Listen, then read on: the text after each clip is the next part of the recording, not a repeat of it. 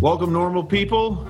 Our topic today is resurrecting the Bible in the Mainline Church with our guest, none other than Walter Brueggemann. Yeah, we need a drum roll. I mean, Brueggemann, clearly kind of a hero of mine, written over 100 books. It would take the podcast. Actually, I've heard that in his church, the kids are quizzed not on Bible verses, but how many book titles they can remember. Yeah, that's true. I've heard that on the internet. That's great. So yeah, they just list them by numbers. It's actually 98 Brueggemann, page 43. So just a real spectacular guy, one of the most influential Bible scholars of our time. Really grateful to get to talk to Brueggemann about the Bible and maybe what are some of the things that you've learned from Brueggemann over the years? I've learned, really about justice, I think, and justice in the prophets, which is there. And again, in my background, which is probably a fairly typical evangelical-ish background, that's not always emphasized. Prophets basically predict Jesus. They don't say much about too much else. Maybe a bit of a caricature, but not too much of a caricature.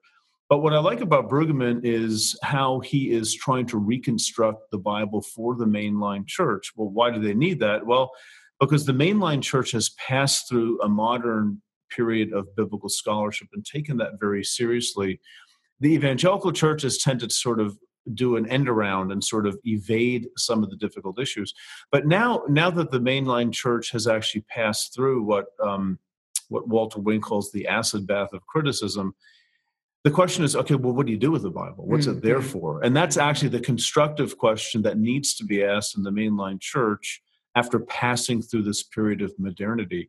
And Walter Brueggemann has dedicated his work and his writing to helping answer that question for the Mainline Church. Yeah, and I've really appreciated over the years his continued connection to the church.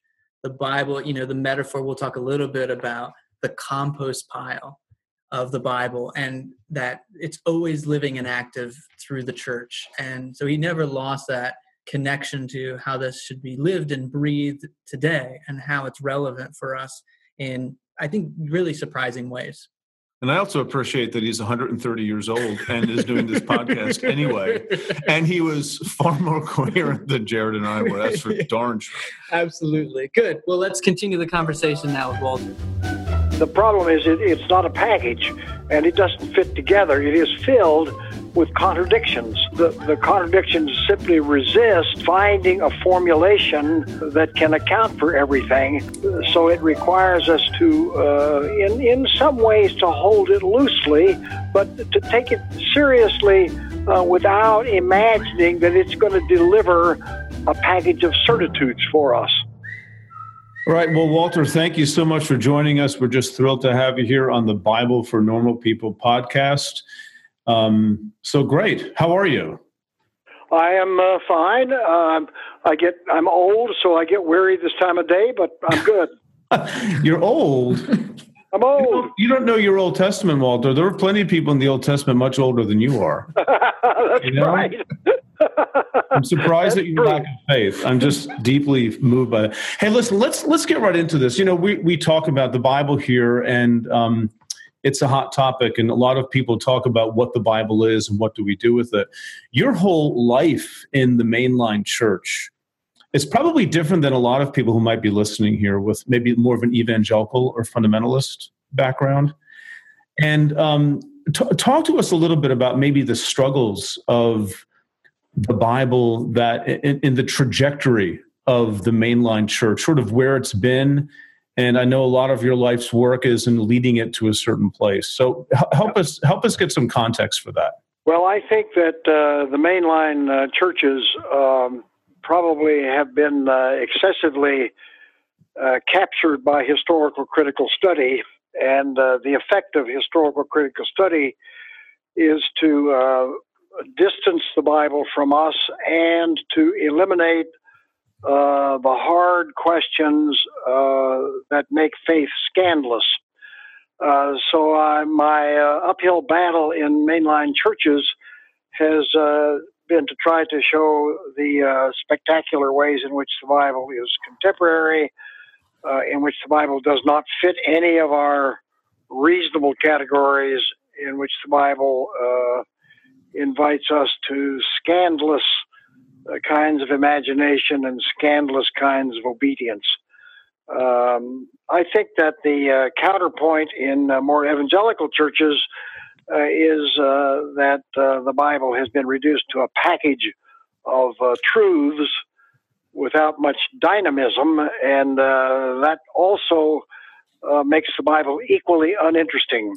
So I sort of have taken upon myself to be working on both those fronts, because I get invited to a lot of evangelical settings, as I do to a lot of mainline settings, and I think those are the twin temptations, either to reduce it to the Bible to a rational package, or to reduce it to a doctrinal package, and I don't think either one of them serves the Bible very well. Well, do you think that's very helpful? Do you think, Walter, that historical criticism might be an effective challenge, a positive challenge to evangelicalism and its reduction of the Bible to a doctrinal package? Well, I think that's exactly right. And I think historical criticism emerged 200 years ago because of the kind of reductionist orthodoxy in Germany. So historical criticism is hugely important. The problem is that mainline churches tended to stop there instead of going on to become post-critical, to say, now I understand all of these critical maneuvers that you have to make in the Bible. How do I move beyond that to take this as a script for faith? So it's a kind of a two-step deal, and I think that mainline have made the first step, but not the second. And my perception is that many more evangelical traditions have not made that first step into a critical study. So with that, Walter, say a little bit more. You talk about in the beginning scandalous imagination, post-critical. Would you say that moving through the historical critical process is that a necessary step into this place of imagination and post-critical? You talk about. I suspect it is in some form. I think that probably we have overdone historical criticism, and we've pushed it farther than is needful. But what historical criticism wants to show us is that the Bible is a very complex document that has developed over time, and you cannot treat it as a kind of a seamless package of revelation. So that's a very important kind of awareness when we come to take the Bible seriously. And I think that anyone who is really serious with the Bible has got to face that dynamism and that complexity, whether they do it through conventional historical criticism or whether they find some other way to do it. Yeah. Well, can you give us an example or two of where historical criticism has been pushed, to use the phrase, too far?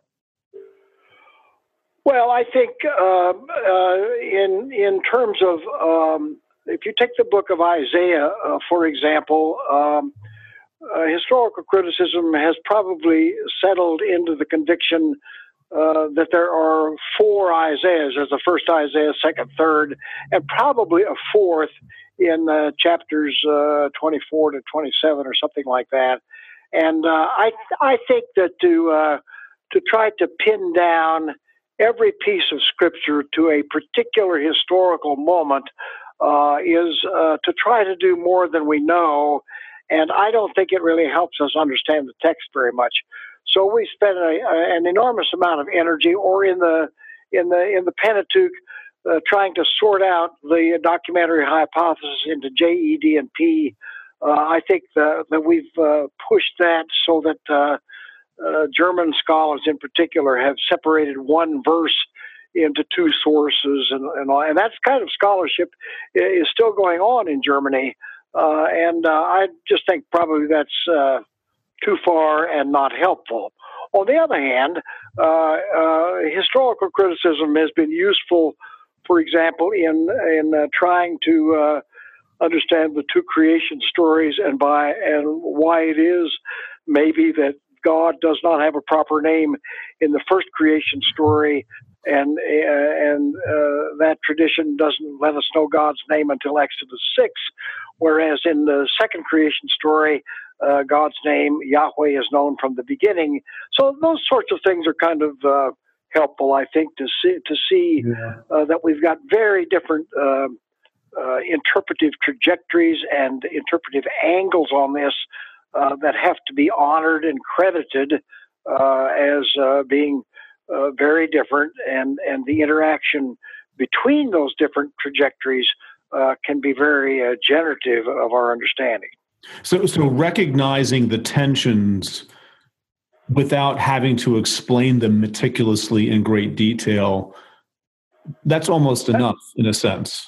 That's right. And recognizing that you can't explain them away or you can't solve them, but you in some way have to try to live with them. Right. I mean, it's interesting how in the evangelical world, and I don't mean to paint everything with one brush here, but it's the fact that, for example, source critics can't always agree on where sources begin and end, that the entire enterprise of seeking and working with these tensions is discredited. Right. So I think that's right. I can't agree. Then Moses wrote it all. Yes. Right. I think that kind of criticism has been overly ambitious and has tried to do things that we really can't do, and we need to just let some of that be. Yeah. Well, we'll talk a little bit more because we talk about. When you talk about language like too far and not helpful, it makes me think that you think the text has a different purpose, because I could see a lot of evangelicals saying, what's wrong with the Bible being a package of truths? Because the whole point is to tell us the truth. And more people who are more interested in the academic world of critical scholarship saying, well, what's wrong with it being a package of going down as far as we can to get as meticulous, because it's about the knowledge of where these sources did come from. So when you use language like both of those aren't as helpful, it makes me think you have a different vision for what we're supposed to be using the Bible for. So can you talk about that? Well, I think the problem is it's not a package, and it doesn't fit together. It is filled with contradictions, and the contradictions simply resist finding a formulation that can account for everything. So it requires us to in some ways to hold it loosely, by which I do not mean not to take it seriously, but to take it seriously without imagining that it's going to deliver a package of certitudes for us. Mm-hmm. And that's really what I want to resist. Mm-hmm. Whether it is the rational certitudes of progressives, or whether it is fideistic certitude of more evangelical people. Right. Well, following on that, are words like inspiration and revelation active theological categories for you for how you think about the nature of the Bible? Well, I find that on the whole to be not very helpful categories. I don't mind saying that the Bible is inspired, and I don't mind saying that the Bible is revelatory. The problem with those words is that they are so loaded with all kinds of assumptions that when we use those words, we almost inevitably are misunderstood. And I don't use those kind of words on the whole, because I do not think they communicate very helpfully. So if you take the word inspiration, you can take that all the way from thinking that God dictated and whispered into somebody's ear the exact words to the other extreme that says, well, it's a very artsy kind of book, and it is inspired the way all good art is inspired, that shows us something that we otherwise would not be able to see. And I think that whole spectrum of meanings for the word inspiration probably is operative, but it's so slippery that I don't think it gets us very far. How about the word authority? Well, I credit the Bible with having great authority, but then I want to define what is meant by authority. In some ways, it's the same kind of problem. My sense of authority in my own practice is that I have decided, or I have been compelled or persuaded, however one wants to say that, to take this literature with utmost seriousness, and I am obligated to be engaged with it and to respond to it. Right. That's what I mean by authority. But obviously, many other people use the word in more scholastic ways or more authoritarian ways, and I don't find that very helpful.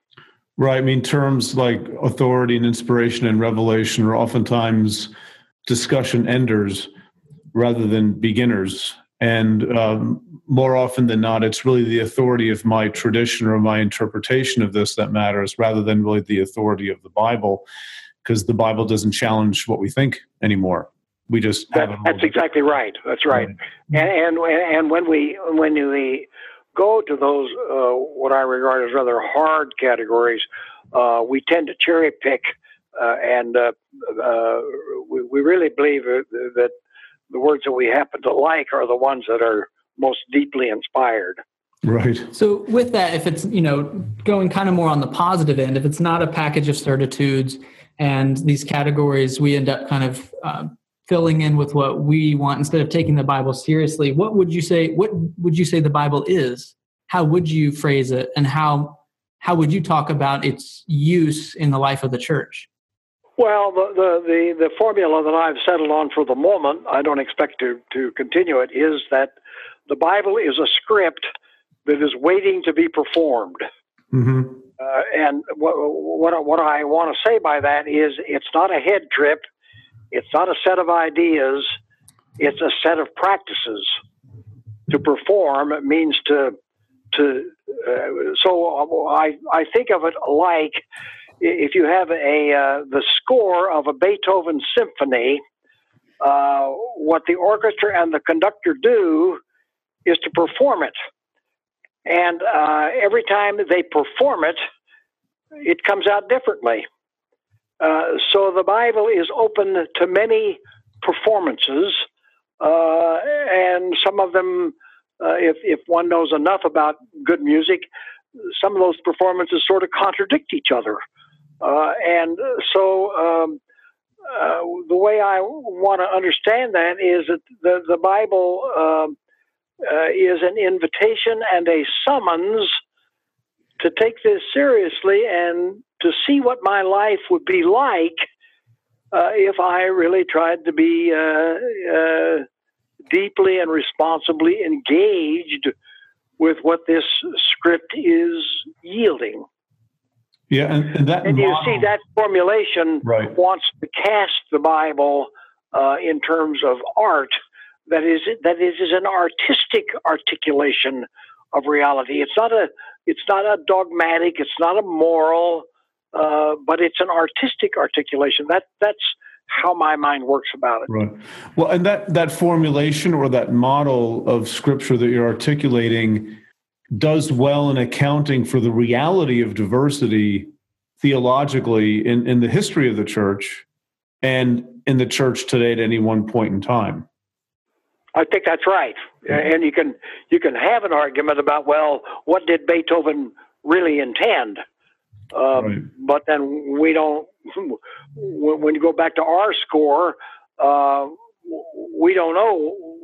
So we are all originalists like Justice Scalia. We know the original meaning, and like Justice Scalia, the original meaning turns out to be what we thought anyway.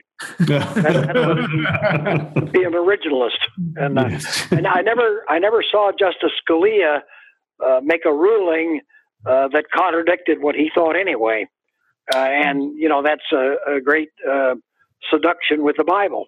Right. I mean, so much of this is rooted in our own experience and how we read the Bible in light of that.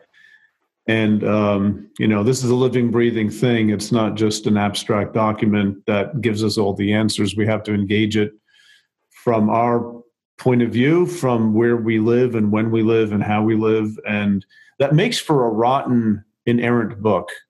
It does indeed. But it makes for a good, you've used the analogy, Walter, of a compost pile as well as a model for Scripture, which I like very much. Things grow out of it, and different things will grow out of this compost pile. And our focus is not the pile itself. it's what comes out of it. And I think those That's right. are ways of thinking about it. So. And one is often surprised by a compost pile. Yeah, talk a little bit. You mentioned Scalia contradicting something he already thought.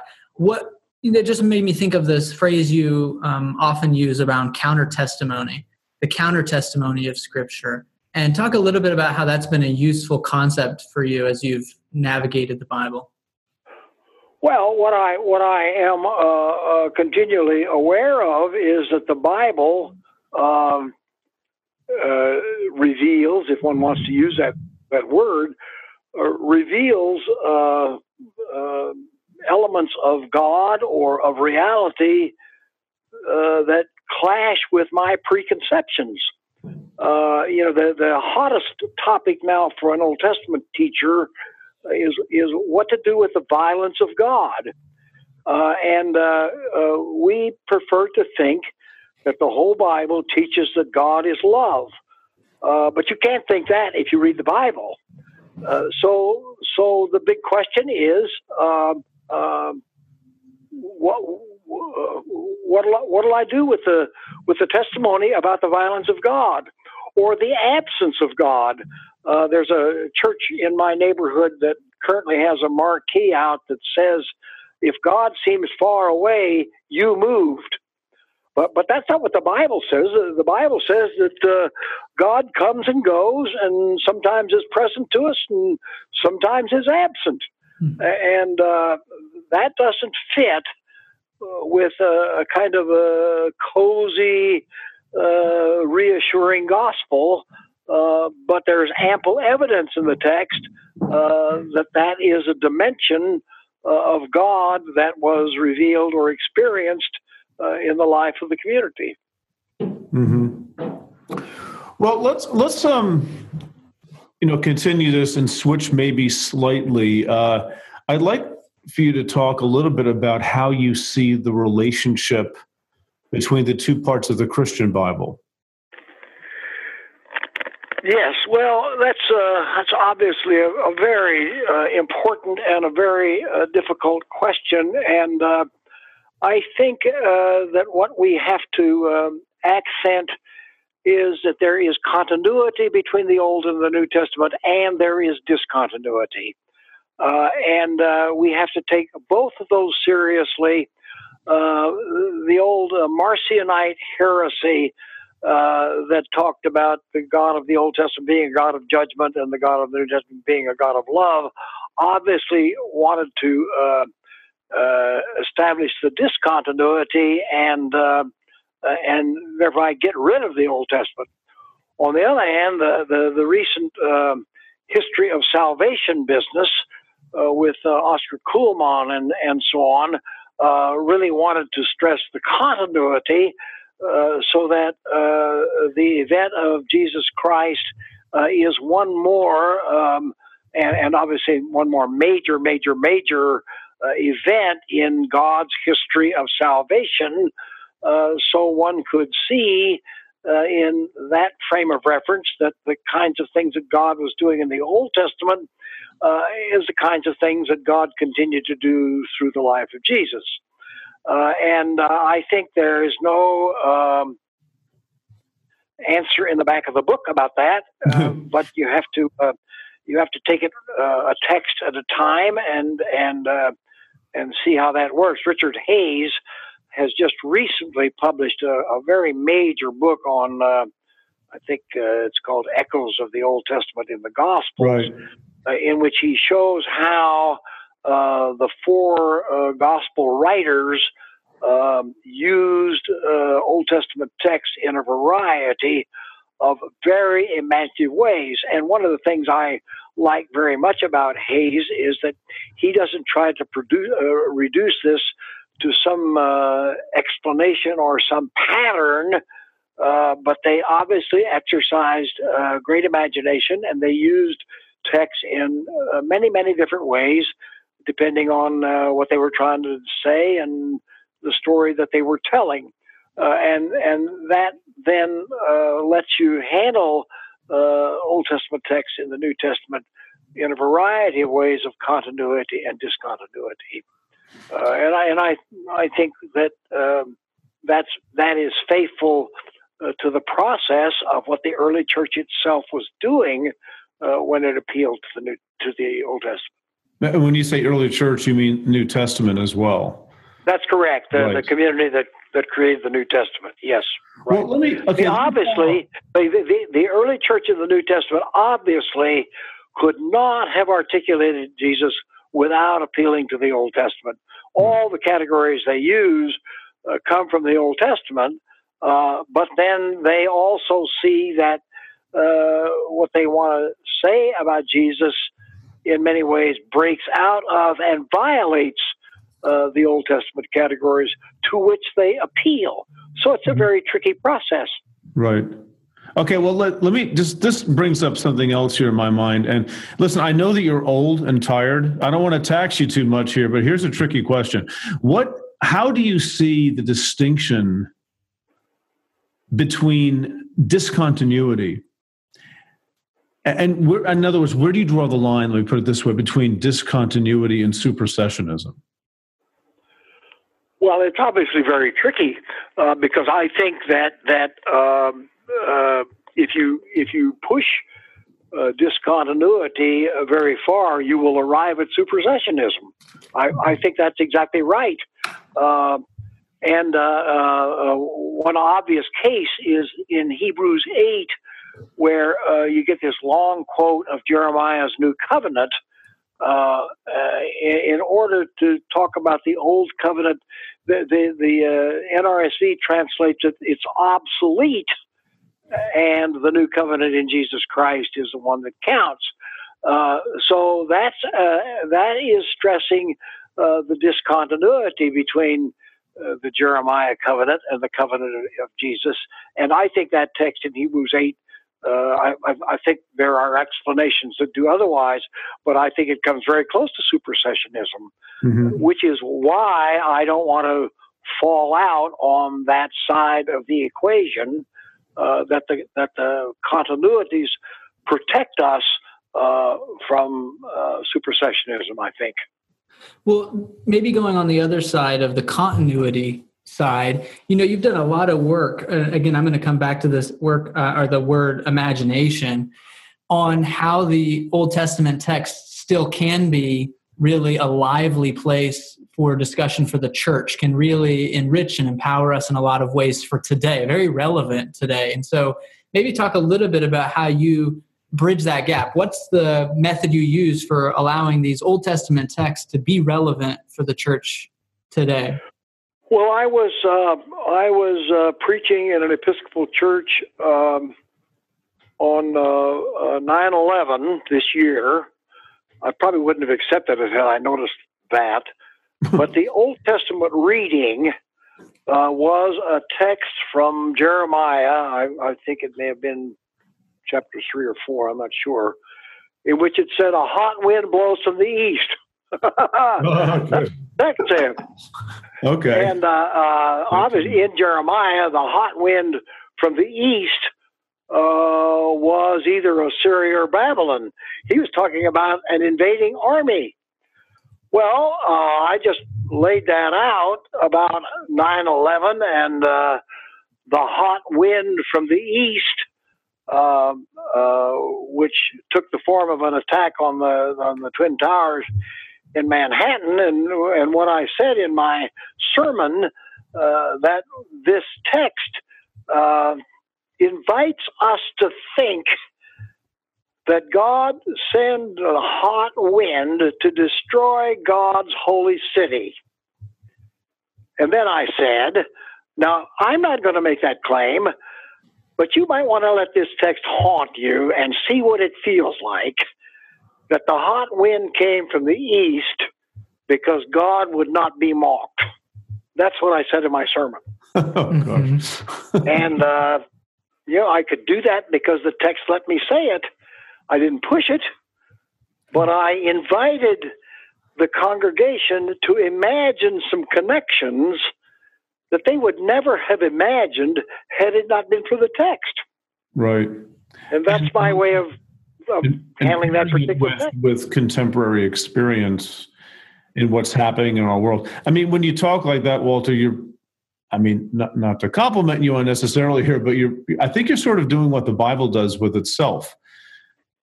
Imagination, different contexts, different things happen, and you have to reinvigorate the tradition to engage what's happening here and now. That's exactly right, which is what I mean. I like your word reinvigorate. That's what I mean by imagination. Exactly. Mm-hmm. Pulling up to Mickey D's just for drinks? Oh, yeah, that's me. Nothing extra, just perfection and a straw. Coming in hot for the coldest cups on the block. Because there are drinks. Then there are drinks from McDonald's. Mix things up with any size lemonade or sweet tea for $1.49. Perfect with our classic fries. Price and participation may vary. Cannot be combined with any other offer. Ba-da-ba-ba-ba. How is that different than, say, other traditions that would, say, take Revelation and apply it to particular events, particular people in political places, and sort of try to make this end of the world claim? That's a really important distinction to try to make. I tried to be in that sermon. I tried to be careful to say this is poetry. It's not a prediction. It's not a program. It's not a description. It's poetry, and poetry invites us to listen and then to listen and then to listen. The kind of use that I think you're describing wants to make tight one-on-one correlations between ancient text and a particular present historical reality, and I don't want to make tight connections. And it may be that some people that morning heard me doing that, but I was pretty careful about it because I never want to do that, and I don't think that the Bible lends itself to nice little, clear, unambiguous one-on-one connections. Mm. I think it is an artistic articulation that invites us to mobilize our interpretive imagination. Okay, well, here's a very non-controversial question for you. Let's talk politics. Okay. Because nothing important is really happening in the country right now as we're taping. That's right.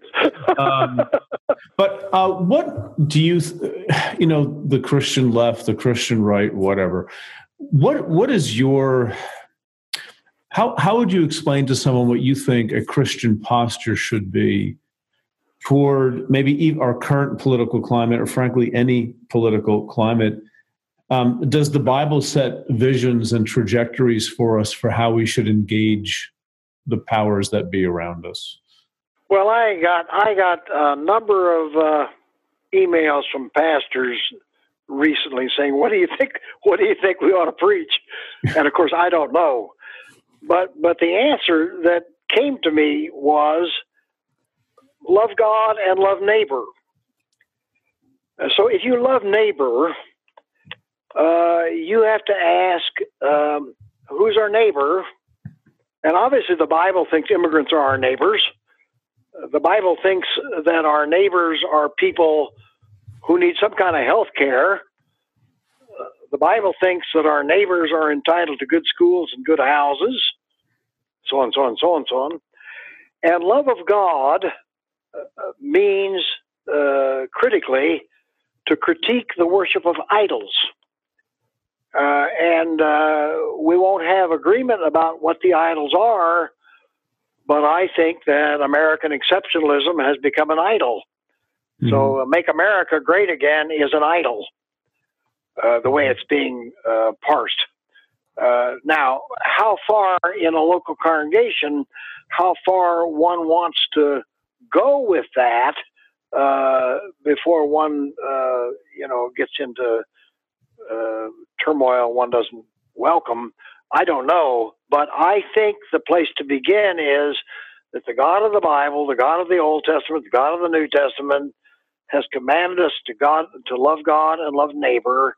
And we have to ask, what now does it mean to love God, and what now does it mean to love neighbor? And those can become very weighty, critical guidelines for us. So I think it's easy to make a case that our society is increasingly treating the neighbor as a threat and not a neighbor, and is increasingly distorting God for the worship of idols. I don't think that's a progressive or a liberal judgment. I think that's an evangelical judgment. And I believe that's the conversation we ought to be having. Yeah.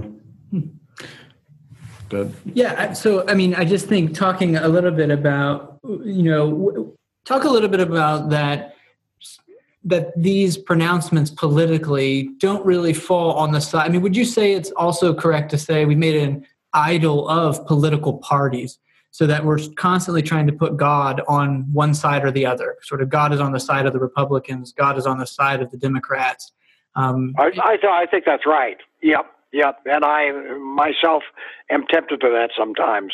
Well, how do you, as something that you're tempted by in that, how do you navigate that? What do you think the counter testimony, or how does the Bible speak to those things when you're tempted by it? Well, I think we got to get beneath the slogans and the mantras and talk about human reality on the ground. So, for example, we shouldn't be talking ideologically about immigrants. We should be talking about the breaking up of families, and that these are real mothers and real fathers and real children. And what do you think it feels like to break up a family? I think we should be not talking ideologically about health care delivery, but what we should be talking about is why is it that a guy like I am can count on seeing a good doctor, and I got good insurance, and I'm not worried about anything, and what it would be like to have my old age ailments and have no coverage and not be able to see a doctor because I can't afford a doctor. Mm-hmm. That is, we got to bring the discussion down to the level of human pain and human suffering and human reality, because what we're dealing with are real people and not slogans. That's what I think. Yeah, and it also sounds like you're tying this imagination that the scripture invites also is about empathy, and like the way you're talking about the imagining yourself in these particular situations is also an imagination of empathy. That's right. And I think it is imagination that imagines from me out to the other. That is, I ought to start with my pain and my fear and my worry and say, who else might have some of those fears and pains and worries? And what kind of resources do I have? And what kind of resources may some other people not have? And why is that? And what does the gospel ask of us? Right. Wow, religion for the betterment of other people. Who'd have thought it? What an insight, huh? What an insight that is. Well, listen, Walt, we're coming here to the end of our time, and maybe just one final question, if I can. Yep. Do you have a favorite book of the Bible, or a favorite passage, or maybe a theme, something that just you keep coming back to in your own heart and mind that really connects you with God, maybe on a deep level? Well, I think probably the book of Jeremiah reads to me like it was. I always told my students it reads like it was written yesterday. It's so incredibly contemporary, and as you likely know, Abraham Heschel showed that Jeremiah, more than anybody else in the Old Testament, entered into the pathos of God, and so the pathos of God, the fidelity of God, the infidelity of Israel, and the endless negotiation around those issues, I think, are my constant theme, and obviously that shows up everywhere in both the Old and the New Testament.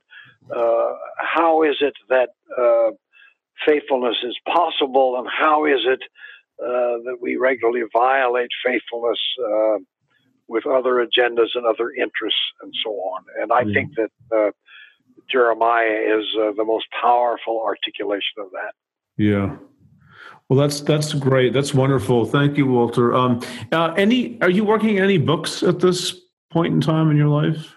Well, I have just published a book that I am glad to mention. It's called Money and Possessions in the Bible, and what I tried to do was to trace through both the Old and the New Testament the way in which money is viewed and critiqued and valued, and I think it is one of my better books. Okay. I think I learned so much from it, and I'm really glad I was able to write it. So let me guess, do you think God wants us all to be rich? Yeah, he wants all of us together to be rich. The conclusion I drew is that the TV preachers are wrong. Oh my goodness gracious! That's going to yes, indeed. You're overhauling my theology once again, Walter. I appreciate it. The conclusion I drew is that the Bible is always situated in an economy of extraction, in which powerful people are extracting wealth from vulnerable people, and that the Bible refuses that and offers an alternative economy. Oh my! Yeah, that's a must read. Well, Walter, thank you very much for being our guest. We really, really enjoyed it, and we appreciate your time. We don't take it for granted. It's good to talk to you. Thank you. Thanks, thank you. Bye-bye. Take care. Well, thanks for listening, folks. And just a reminder, if you want to learn more about Walter Brueggemann, get your head out from under a rock. Just Google Walter Brueggemann, for heaven's sake. Pick a book and read it. One of my favorites is The Prophetic Imagination, if you're looking for a recommendation. It's nice and short, and it's just a wonderful, brilliant book.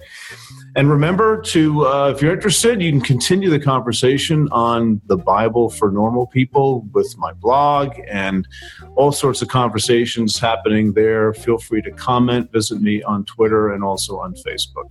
Thanks for listening. And next time, be ready for a conversation with Science Mike McHarg. You've worked hard for what you have. Your money, your assets, your 401k, and home. Isn't it all worth protecting? Nearly 1 in 4 consumers have been a victim of identity theft. LifeLock Ultimate Plus helps protect your finances with up to $3 million in reimbursement.